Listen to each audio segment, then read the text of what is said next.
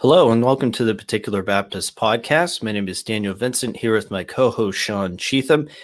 I wanted to just flag again that we are on the platformreformpodcast.com with other podcasts. Check us and other podcasts out there at reformpodcast.com. And today we're going to be going through doing more, I guess, of a lesson/devotional setting.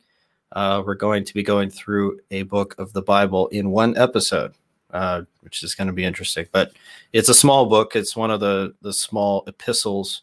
It's the book of Jude. And we're going to try and cover at least some of the major themes in that book today between us and Sean. So with that, I'll turn it over to Sean, who'll give the background of the book and the historical setting before we start exegeting the text. Sean, take it away. Yeah, so as the title might imply, this is written by Jude. Now, there's a little bit of a dispute over whether this is the Apostle Jude or Jude, the brother of Jesus. I personally take that it's the brother of Jesus for a couple reasons. First, Jude doesn't identify himself as an apostle, and in fact, in verse 17, he describes the apostles, and it appears he's talking about them as if they were a separate group from himself.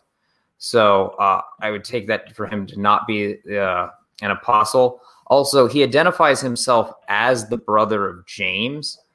Now, this would have to be a very well-known James in order for him to just be able to say, "Oh, I'm the brother of James," and his readers would know who that was. And there's really only one well-known James in the New Testament, and that is James, the brother of Jesus, as Paul describes in Galatians 1:19. Similarly, even though James is the brother of Jesus, he doesn't identify himself as the brother in his epistle. And so we wouldn't necessarily expect Jude, if he were the brother of Jesus, to identify himself as such, probably for the sake of humility.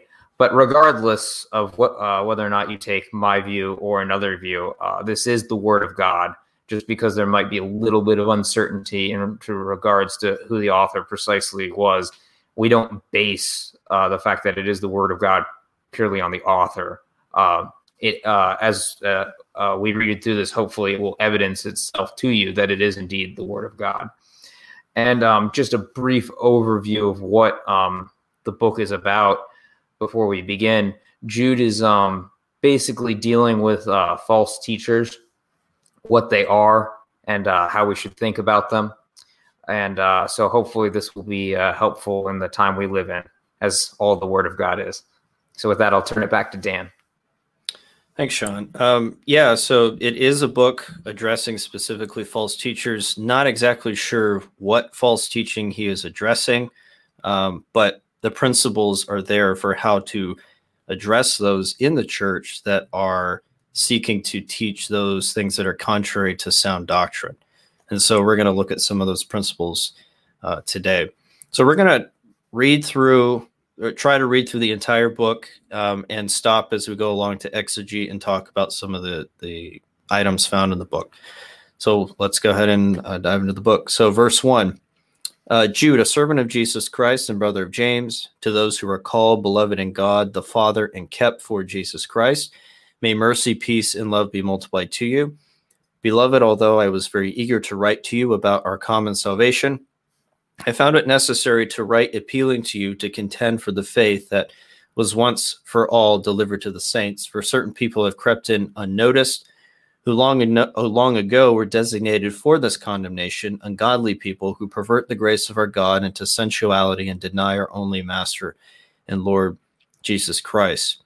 So he starts off immediately diving into the theme of his book, that this book is addressing those who come into the church and seek to disrupt it with false teaching.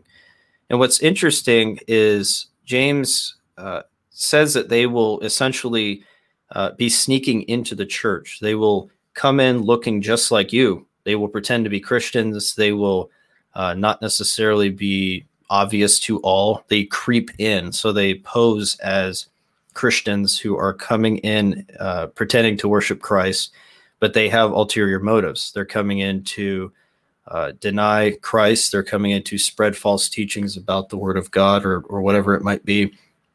And he also points out that they were long ago designated for this condemnation, to those who want to dismiss the decree of God that is reinforced here, even for the false teachers in Christ's church.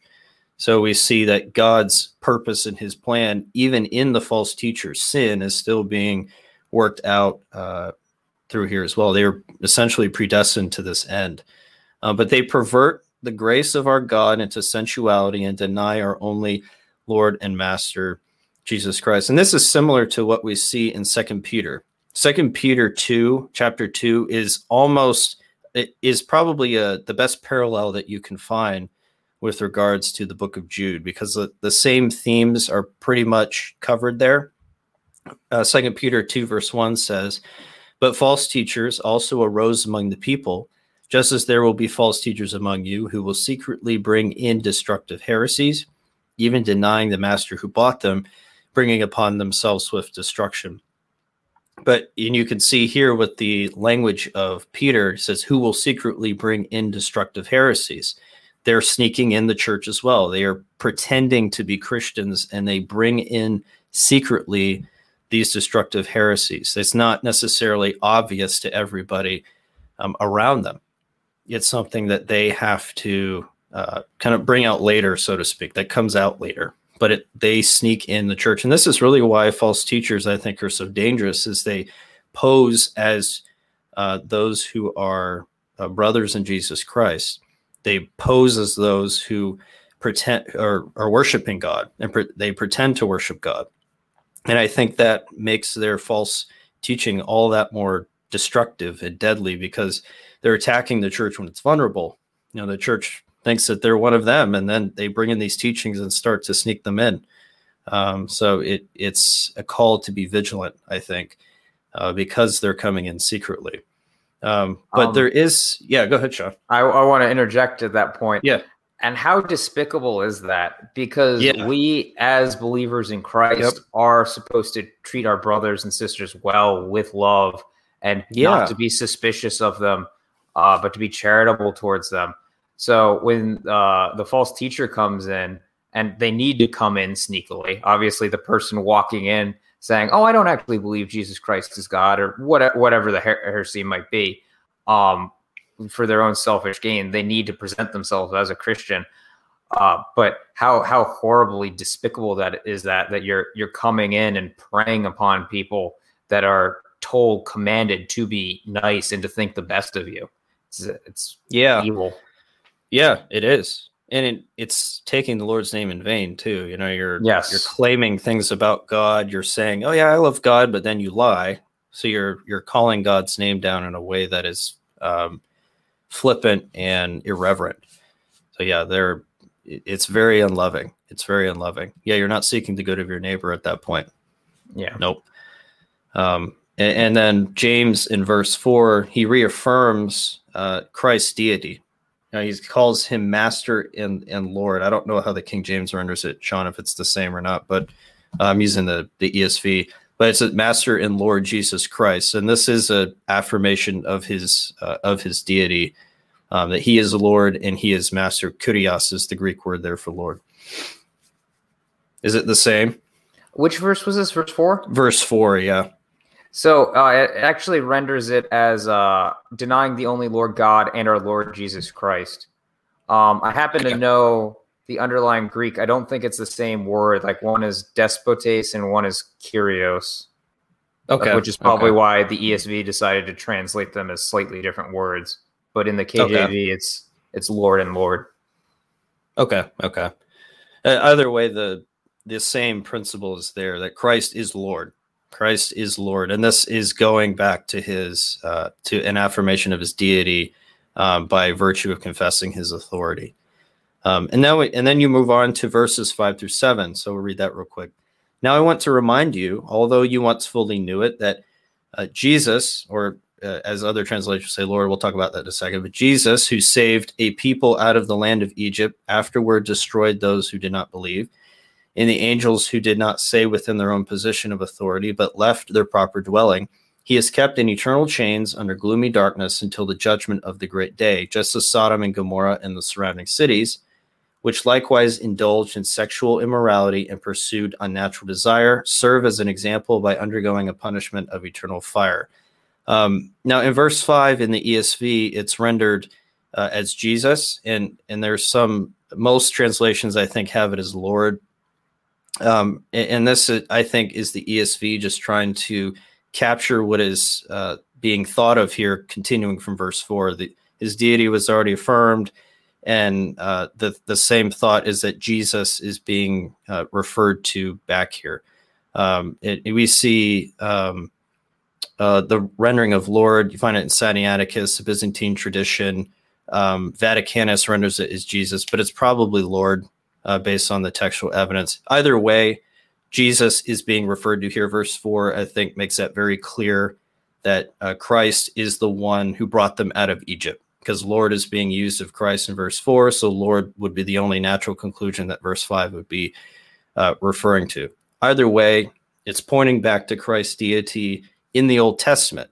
So this means that the God of Moses in Exodus chapter 3 that said, that told the Israelites that I am has sent you, that's Jesus Christ. That's Jesus Christ. And so the great I am that brought them out of Egypt, that made a covenant with the people of Israel and saved them, that was Jesus Christ. And so this is a clear affirmation of Christ's deity in the Old Testament as well as the New. And then he goes to this other language, like in verses 6 and 7, he calls back to different, or particularly in verse 7, he calls back to different Old Testament stories, Sodom and Gomorrah. They were in this, they were living in sin, they were living in evil, and then they were destroyed by God. So there's this judgment for sin that is being realized here. It really, I think it's those that leave God's way for false teaching are going to end up like them. The false teachers and those who follow after it will be eternally condemned. So he's basically saying, those who live this way, those who follow the false teaching are going to end up like Sodom and Gomorrah. They're going to be punished by God. And we know how that ended. God rained down fire from heaven on that city with only a few being saved because of their great evil. So he's likening the punishment of the false teachers and those who follow false teaching with Sodom and Gomorrah and that type of punishment. So it's, in other words, he's calling it the seriousness of false teaching, what it does. It's destructive eternally. And I think that's kind of in line with what Paul told Timothy. If you teach sound teaching and sound doctrine, you'll not only save yourself, but those who hear you, meaning that the sound doctrine, the gospel, biblically consistent teaching is going to have a positive effect, generally speaking, on those who hear. If God chooses to save them through that, then they will be saved. It has life-giving effects, but false teaching damns the soul. So I think that's what we see here. You want to add anything to that, Sean? Yeah, I will actually. Because in the current day, there's a little bit of an argument going back and forth about whether the Greek word arsenokoites should be rendered homosexual. Specifically, people trying to say that the Bible actually doesn't condemn homosexuality. And you'll note that while obviously I do believe that the passages that use that word do condemn it, you don't necessarily need that in order to know that the Bible condemns it. For example, verse 7 of Jude, even as Sodom and Gomorrah and the cities about them in like manner, giving themselves over to fornication and going after strange flesh, are set forth for an example, suffering the vengeance of eternal fire. So what Jude is bringing out here is the fact that this is their sin, that they were fornicators. And the word fornication can have a broader meaning than merely heterosexual fornication. And then going after strange flesh, obviously it's unnatural for a man to go after a man. So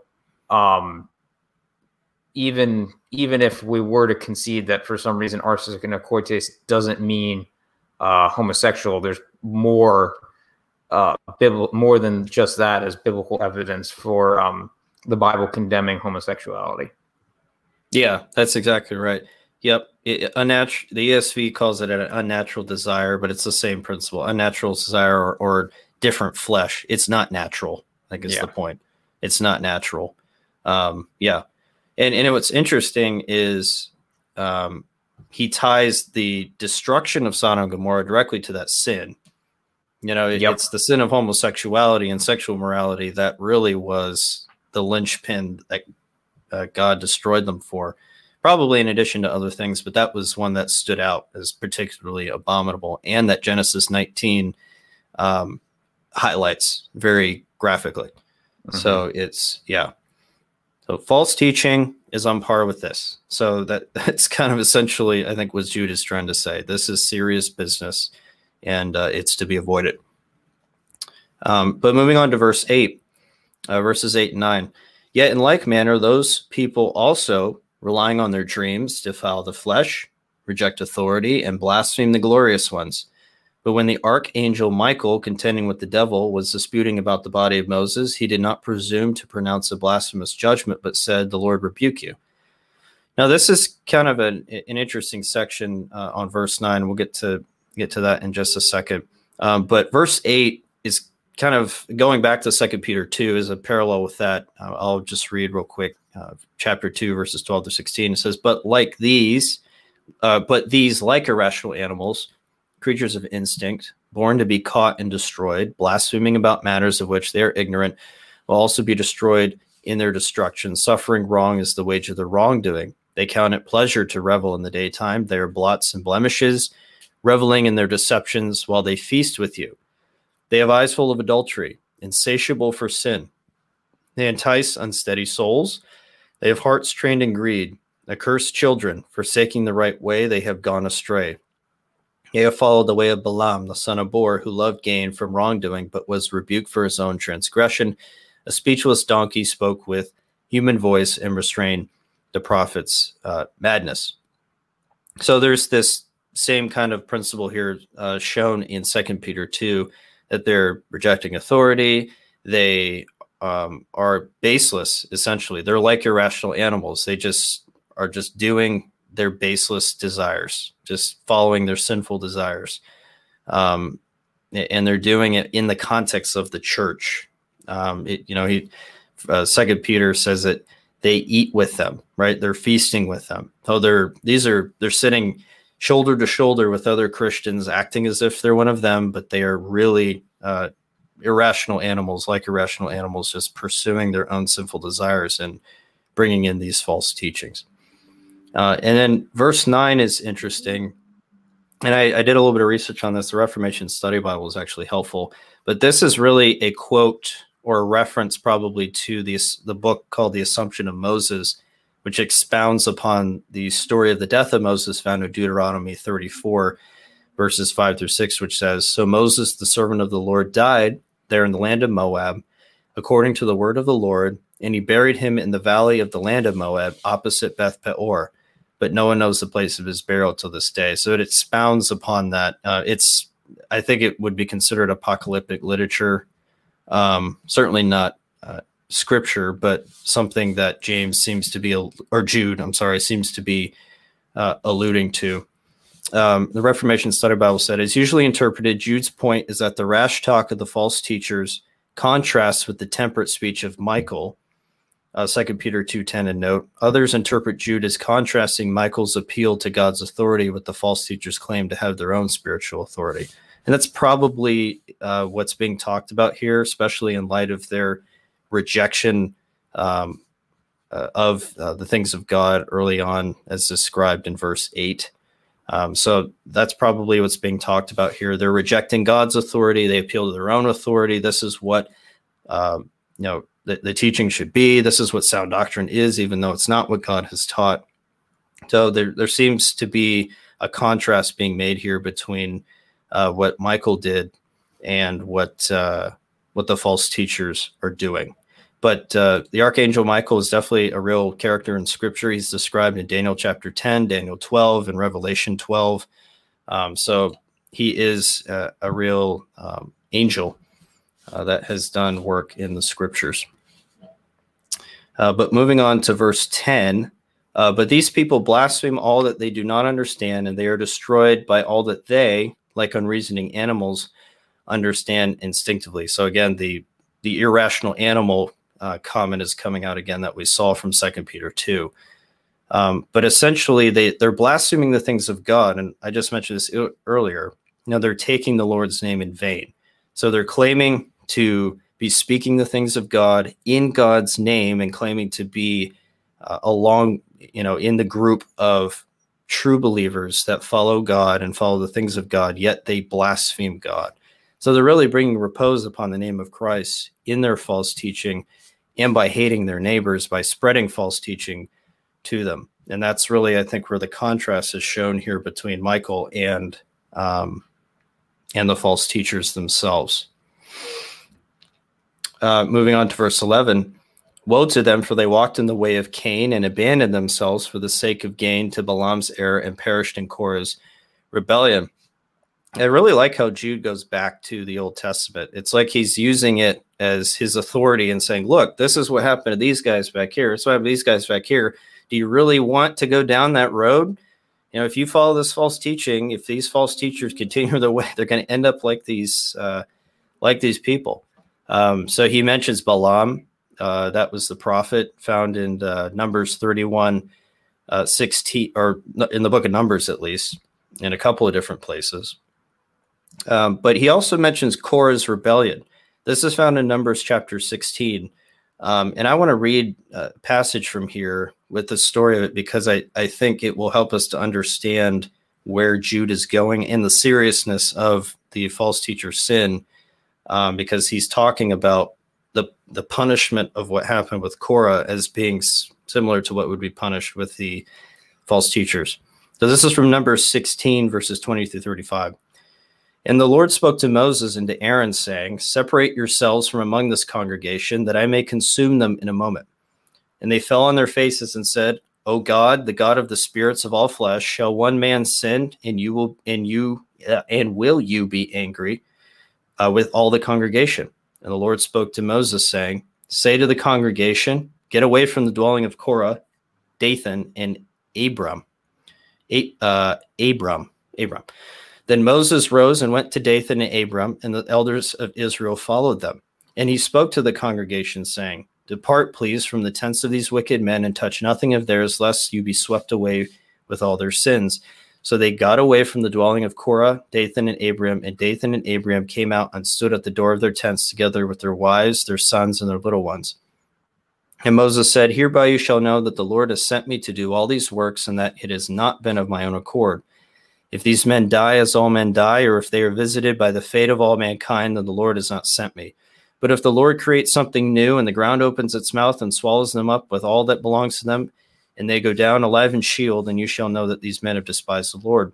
And as soon as he had finished speaking all these words, the ground under them split apart, and the earth opened its mouth and swallowed them up with their households and all the people who belonged to Korah and all their goods. So they and all that belonged to them went down alive into Sheol, and the earth closed over them, and they perished from the midst of the assembly. And all Israel who were around them fled at their cry, for they said, lest the earth swallow us up. And fire came out from the Lord and consumed the 250 men offering the incense. So a pretty horrible way to die. The earth opens up under you, and you're going down to Sheol. And in Scripture, Sheol is really the abode of the dead. I think is probably what that's referring to. In other words, they went down to the abode of the dead alive. So they were buried alive in the earth. And so it was really a terrible, and it wasn't just Korah, it was his entire family, his wife and his kids. Because of his sin, he led a rebellion against Moses. They spoke out against the man of God. And the false teachers, in a sense, would be speaking out against the man of God or the elders. They would be causing dissension. They would be trying to push against what they are teaching in their authority that was established and is established by Christ. And so to do that has serious consequences. And I think that Jude is assuming that his readers or his listeners know the story. He just says, they perish in Korah's rebellion. He's saying it in a very generic sense. I think he understands that he's assuming that they know what the story is. So he's pointing to the seriousness of this. This is what it will lead to. It has serious consequences. What you teach to the people of God is very important. Being right is absolutely imprecise, and accurate in your language is very important when we're talking about the things of God. The false teachers don't care about that. They just spew lies and they blaspheme flippantly. They don't care. They just keep perpetrating wickedness. And so their fate will be like Korah in his household. And we see, kind of finishing up with verses 12 and 13, these are hidden reefs at your love feasts as they feast with you without fear. Shepherds feeding themselves, waterless clouds, swept along by winds, fruitless trees in late autumn, twice dead, uprooted, wild waves of the sea, casting up the foam of their own shame, wandering stars for whom the gloom of utter darkness has been reserved forever. So he again talks about them being with the people of God. They're at their love feast. And the love feast is probably referring to the Lord's Supper. I guess it could be referring to something else, but I think it's probably referring to the Lord's Supper. It basically saying they're with you, worshiping you. They're in the congregation with you. They're among you, participating in the activities of worshiping God. But it says that they feast with you without fear. They don't have any fear of their sin coming upon them. They're acting as if they're among them. So they've really assimilated themselves as part of the visible Christian community, which is a scary thing to think about. We don't really know sometimes who comes into the church or who might be coming in with ulterior motives, but the elders and the leadership of the church have to be vigilant as we are teaching the people of God and making sure that we know what sound doctrine is, so that when false doctrine raises its head out of our own ranks, we can stamp it down very quickly and say, nope, we're not going to go with that. That is against Scripture. It's evil. Stay away from it, and properly rebuke those as needed. But these people are living among the people of God, and they're eating at their love feasts without fear. They've completely assimilated themselves. And I think that's really where the danger lies, is they come from our own ranks. These aren't people that just come in from the outside necessarily and make themselves known. They come from among us, and we think they're one of us. So that should really help us as Christians to be ever vigilant and watching and listening to what's going on in our ranks. Not that we're suspicious of everybody all the time, but that we are being cautious and careful, because that's typically where false teachers come from, is from among our own ranks.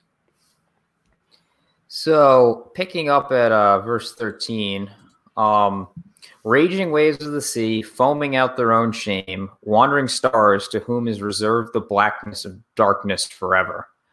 So the false teachers are described as raging waves of the sea. And raging waves are obviously dangerous. They're uncontrollable. It's not something that you would necessarily want to be around. And then he brings out this interesting idea of that they're foaming out their own shame.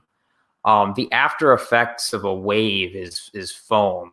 So I think the metaphor he's going for is the results of the actions of the false teachers is to their shame, although they don't necessarily realize that they should be ashamed. But what they do after they've crashed as the wave, after they've done their damage, it's to their shame. But they continue on. They don't realize that their actions should have caused them a shame. Then he also describes them as wandering stars to whom is reserved the blackness of darkness forever. The stars, as we know from Genesis, were meant to be meant to keep time. Reading from Genesis 1, verse 14 through verse 16. And God said, "Let there be lights in the firmament of the heaven to divide the day from the night, and let them be for signs and for seasons and for days and years. And let them be for lights in the firmament of the heaven to give light upon the earth." And it was so.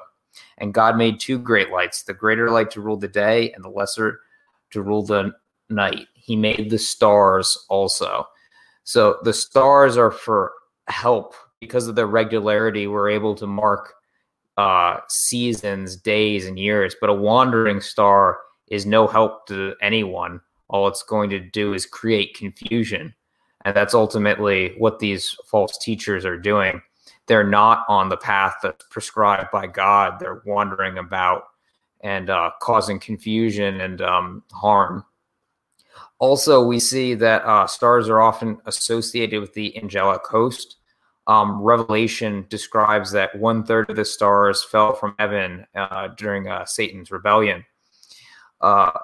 Thus, we can sort of get the idea that these teachers have the appearance of being godly, being like they're from heaven, but they're not.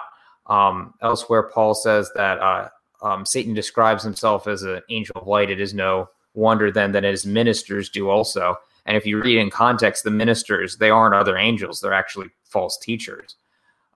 False teachers just present themselves as if they are godly, as if they are of the light, but they're not. And then Jude reminds us that just like the devil, these false teachers are going to be in the outer darkness. It's originally a place reserved for the devil, or at least by design, it's a place reserved for the devil and his angels, but ultimately they will be there also.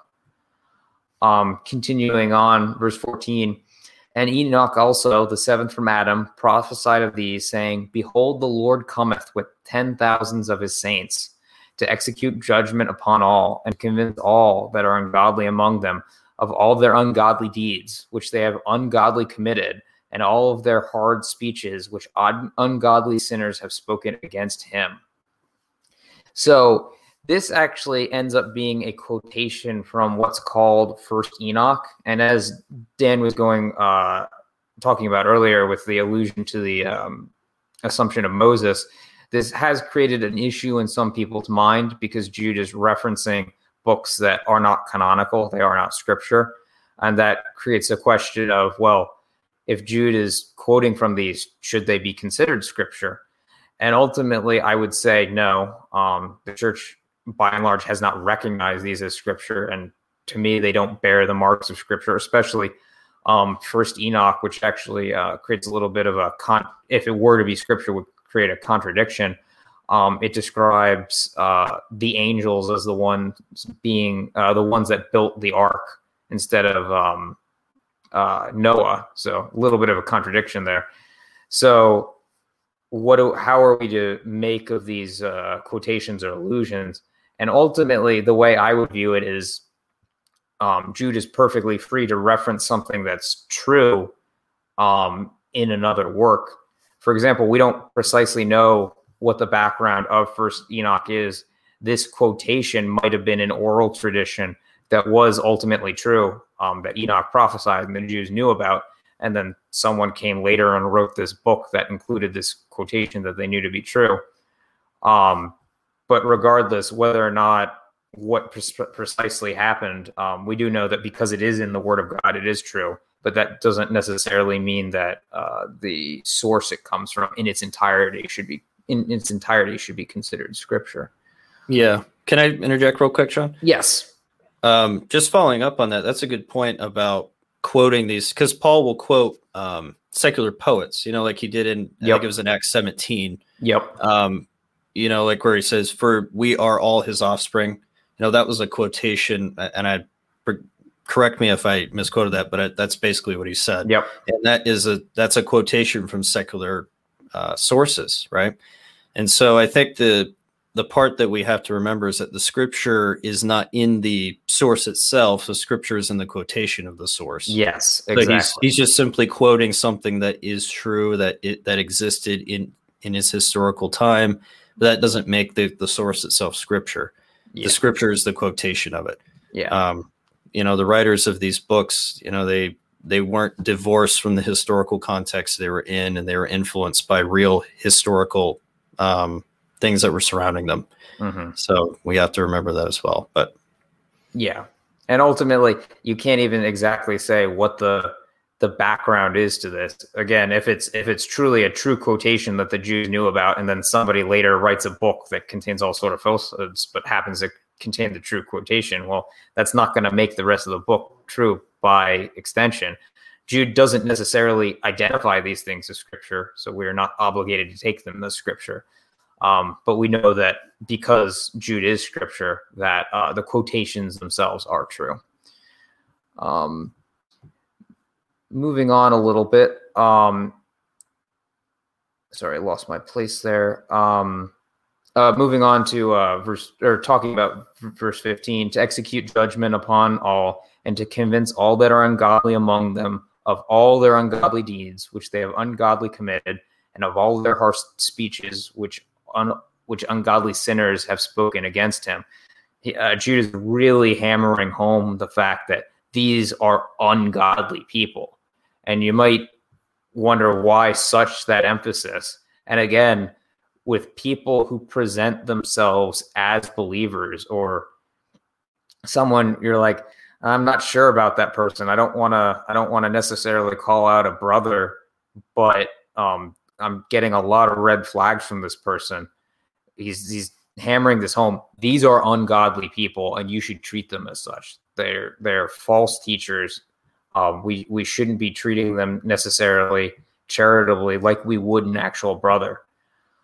And then it says that he's going to convince all of these that are ungodly. So when Jesus comes back, I take this as a reference to the second coming, when Jesus comes back with 10,000s of saints to convince all those that are ungodly. That's going to make them recognize, oh, I was very much the wrong. Like it will convict them. It will show them of their wickedness. Because right now it's very easy to go about and not worry about any consequences because we don't see it on the horizon. But when Jesus comes back, all that false hope, I guess you could say, is gonna fall away. And then it makes Jude makes a specific point that they're going to be convicted of all their hard speeches which ungodly sinners have spoken against him.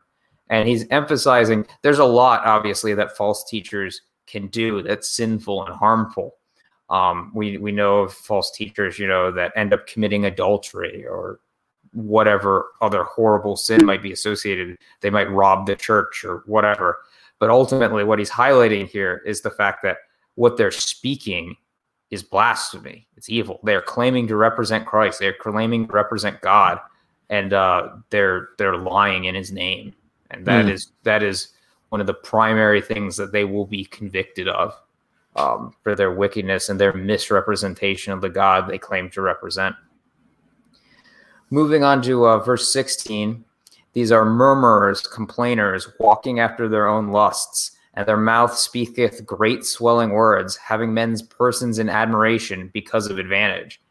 So Jude is bringing out something here that's a little interesting, that they're murmurers and complainers. That's not necessarily the first thing I would associate with false teachers, but I could very well see that in order for false teachers to gain power, they need to spread dissension. Because if you have a church where there's godly leadership and they're trying to take over, what are they going to do? They're going to spread rumors. They're going to try to backbite and get the congregation turned against the true shepherds. And that's the means by which they're going to attempt to do that. So you can see that too with I think going back to like Korah's rebellion, that started with murmuring, well, we don't like what Moses and or Aaron are doing, so we're going to take matters into our own hands. Yeah. I think it's kind of along those same lines. Yeah.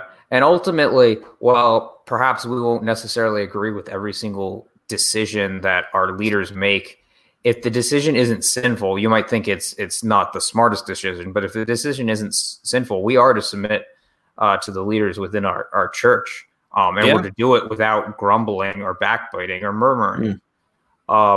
So if you see someone doing that, warn them as a brother. Obviously, come to them as a brother and let them know that they probably shouldn't be doing that. Or if you find yourself doing that, correct yourself. Just because somebody's doing that doesn't mean somehow they're a false teacher automatically.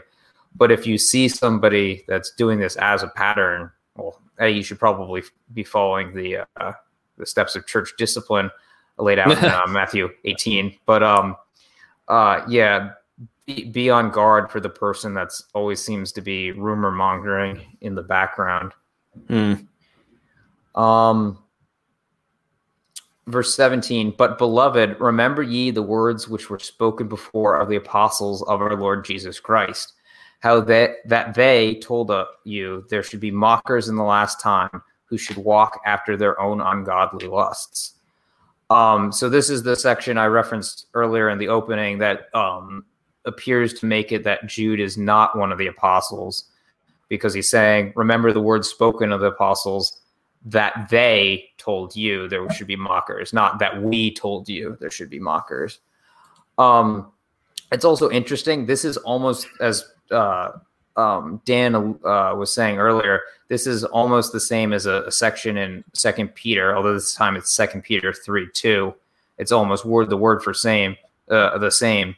And it appears that this is actually a direct apostolic teaching, that in the last times, there will be mockers who will walk after their own ungodly lusts. And if this is an apostolic teaching, then we shouldn't at all be surprised when we see it in the modern day. Sometimes, especially younger Christians might get the idea that the church is supposed to be resilient and always unified. And then there's a little bit of shock when like issues spring up in the church. But this is prophesied. This is told to us that these sorts of things are going to happen. It doesn't mean that church is just horribly corrupt. Look at that issue of schism that's going through it. It's that very well might be happening for good reason, to separate the true believers from the false. And we should pray for those brothers. We should encourage reconciliation if possible. But ultimately, this is something that's going to happen, so we shouldn't be shocked when it comes upon us. And then moving on to verse 19, these be they who separate themselves, sensual, having not the Spirit. So the obvious question, and I don't know how the ESV renders it, what does it mean that they separate themselves? So I really was able to come up with two options. Either they pretend to separate themselves from the world, like they're ascetics, so they're trying to set themselves up as super spiritual. Oh, look, I'm separated from the world, which is a possibility. What verse was that again, Sean? I'm sorry. This is verse 19. Okay. It says in the ESV, it was these who caused divisions, worldly people devoid of the Spirit. Okay. All right. And that would go more into the second interpretation I have, which I think is probably the correct interpretation. It's those who separates themselves from the church or from God. Well, I think obviously there can be false teachers that separate themselves from the world to try and build some sort of cult following. That would seem out of character for the way that Jude is talking about these false teachers, because these are very much going after ungodly lusts. They're very seeking after worldly things, it appears from my reading. So I would say that he's probably not dealing with ascetics directly, and it's more of the idea that they've actually separated themselves by their actions from God, or they're creating divisions where they in order to gain power for some other advantage. And this is actually in contrast to the next verse. But ye, beloved, building up yourselves on your most holy faith, praying in the Holy Ghost. And then verse 21, keep yourselves in the love of God, looking for the mercy of our Lord Jesus Christ unto eternal life. So contrasting those that are separating themselves and sensual, not having the Spirit, we as believers are to be building ourselves up in the faith, praying in the Holy Spirit. And then we're to keep ourselves in the love of God, looking for the mercy of our Lord Jesus Christ unto eternal life. So then the question becomes, what does it mean to keep yourself in the love of God?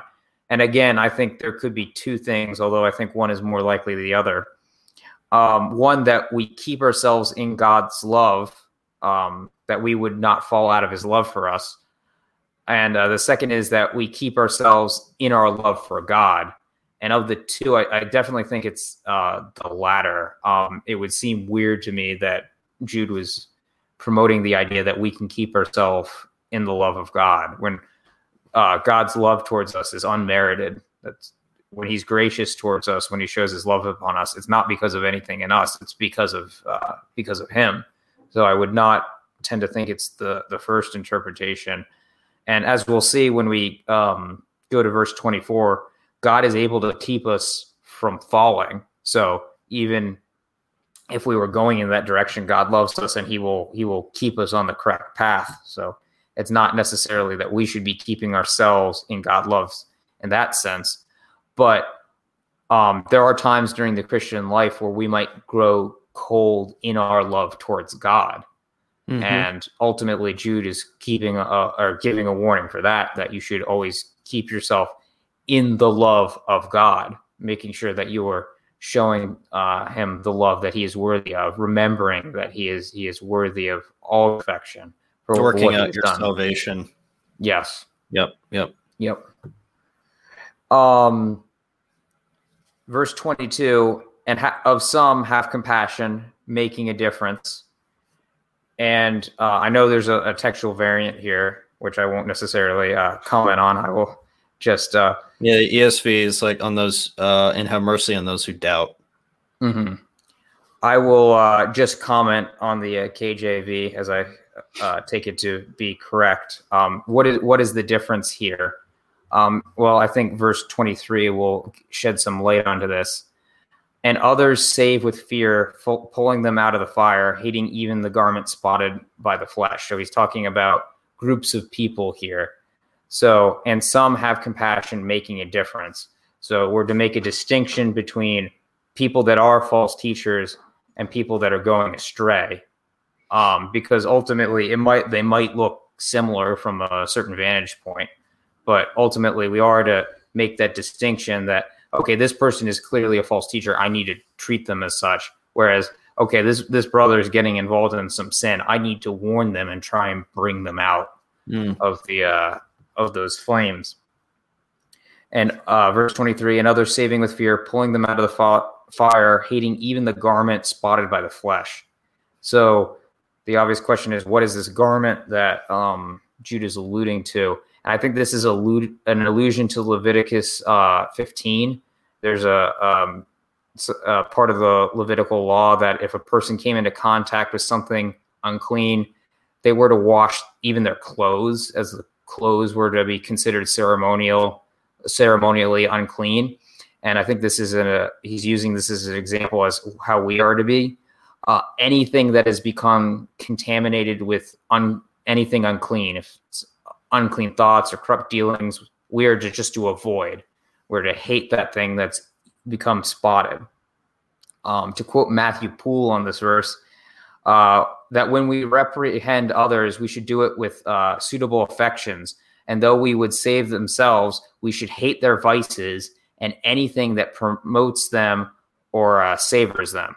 So we are to remain unspotted from the world, hating even the garment that may have become unclean.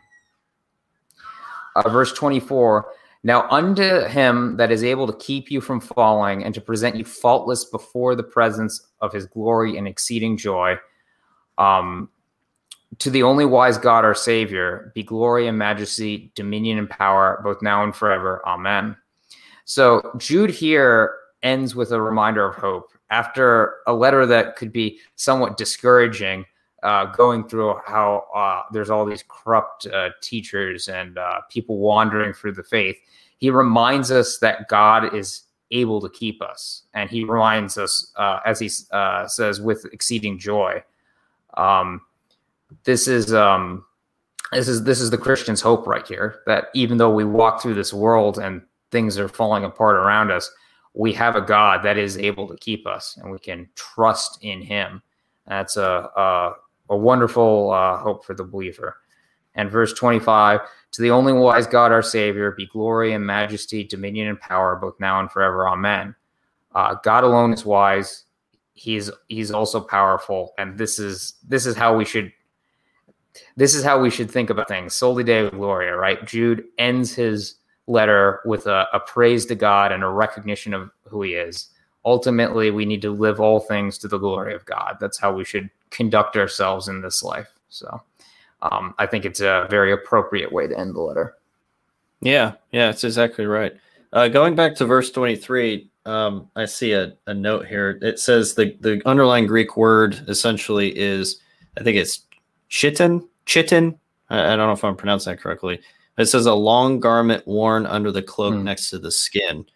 So, if you were unclean in any way, like if you had leprosy or something like that, those things that were on the person touching them had to be done away with. They were unclean too. I think it was their house. Certain times, some people had to go outside the camp. It was everything. So and it preambles that with, to others show mercy with fear. There is a certain level of fear that we have to have in correcting those who are in false teaching, so that we don't fall into it too. I think Paul talks about that in Galatians 6 when we're correcting believers. Yeah, correct them, but be careful you don't fall into their sin too. There's a caution I think that we have to have when we're dealing with false teaching, that we're not sucked into it. And I think there's a danger in seeping ourselves into too much of the opposing side of whatever it might be, as you might start to let that seep in, and it might pull you onto their position, and you leave the truth, whatever it might be. And these are not very nice words for for false teachers. We're to hate the garment even stained by the flesh. I think the implication there is there is a certain sense of hatred we're to have for that person if they continue in that. You're calling out to them, don't go down that way, don't go down that way. But if they continue, wash your hands and be done with it. They're on the way to hell, and you've done your part and you move on. False teachers are kind of put in their own category in terms of how the scripture talks about them, those who twist the truth. I just say that in passing. If we hope this has been beneficial, just to be on the lookout for false teaching. It does not go away. The evil one never sleeps. The enemy never sleeps. And we must be vigilant. We must be on guard. And the way we do that, and our pastor, actually, he's preaching through 1 Timothy, Pastor Steve Clevenger, he's been on the show before. He talks about how we can know what false teaching is by knowing what the truth is, right? If we know what the truth is and what sound doctrine is, we can spot the false teaching. And that's really the best way we can understand what false teaching is. If we know what the gospel is, we know it well. When we see something different or that contradicts that out in the wild and it pokes its head up, we can go, nope, that's not what sound doctrine says. That's not what the scriptures say. Yeah, and you'll note that in Jude, he doesn't ever describe specifically any teaching. It's almost like he's expecting believers to be able to identify false teachers. That's a good point. Because if you are rooted in sound doctrine, it doesn't matter how they present themselves. If they present themselves as godly, you'll know immediately. You can present yourself that way, but what you're saying completely contradicts it. I don't think you're a true teacher. I don't think you're a true shepherd. And I think that's why it's very concerning. Like if we see believers going down a certain road and they're starting maybe to embrace false teaching and you're getting very concerned, like, there's something not right here. We need to correct this. And I think it's a sign of immaturity. If you're not in the word, if you're not in the house of the Lord on the Lord's day consistently, partaking of the sacraments, particularly the Lord's table and hearing preaching, it's going to, I think, put you in a position that will set you up for failure. Because if we don't know what the scriptures say, we're going to be led astray. It's just an inevitable aspect of it. In some way, shape, or form, I think we will be led astray if we neglect the means of grace God has given us. And he's given us these means. And if we neglect them and bad things happen, what did you expect to happen? If you don't read his word on a regular basis, do you expect to know when someone comes along and says Jesus was only a man? If you don't know what the Bible says about your Christology. So it's very important that we are seeped in the things of God, particularly through the local church. Or we have the tendency to forget. I can't tell you how many times that I've come back to something and be like, I already knew this, or like, I definitely used to know this a lot better, but I've forgotten. If you're not constantly renewing your mind in the Word of God, you might think, oh yeah, I've been through the Bible a couple times. I'm good. I know what it teaches. And then you find yourself 5 years later and you're in terrible straits. Like, what happened? Well, Yeah. You weren't constantly reminding yourself of what God has said. And as you live your life, you start to drift and you don't even realize it. So take advantage of those means. The Word of God is able to make us wise unto salvation. It has all we need. Scriptures are sufficient. Take advantage of that as you walk through this life. You won't regret it. Yeah, and it doesn't take much to get off the path. It does not take much at all. Yep, we have to seep our minds with things of God. Yep, and that's what Psalm 1 says, right? The righteous man is meditating on God's law day and night. It's constantly on his mind. It's the Word of God is constantly before him, and that guides his steps. It's his light unto his path. So, yeah. Oh, Keith, thank you. Thank you for the kind words. I hope this talk today and the show has been beneficial to you. But with that, we will close, and Lord willing, we'll be back next week. Sean is actually going to be teaching at our church, Covenant Reformed Baptist Church, next week, and we'll be planning on doing a stream from there. So join us then. But with that, have a great weekend, and everyone have a great Lord's Day. God bless you all.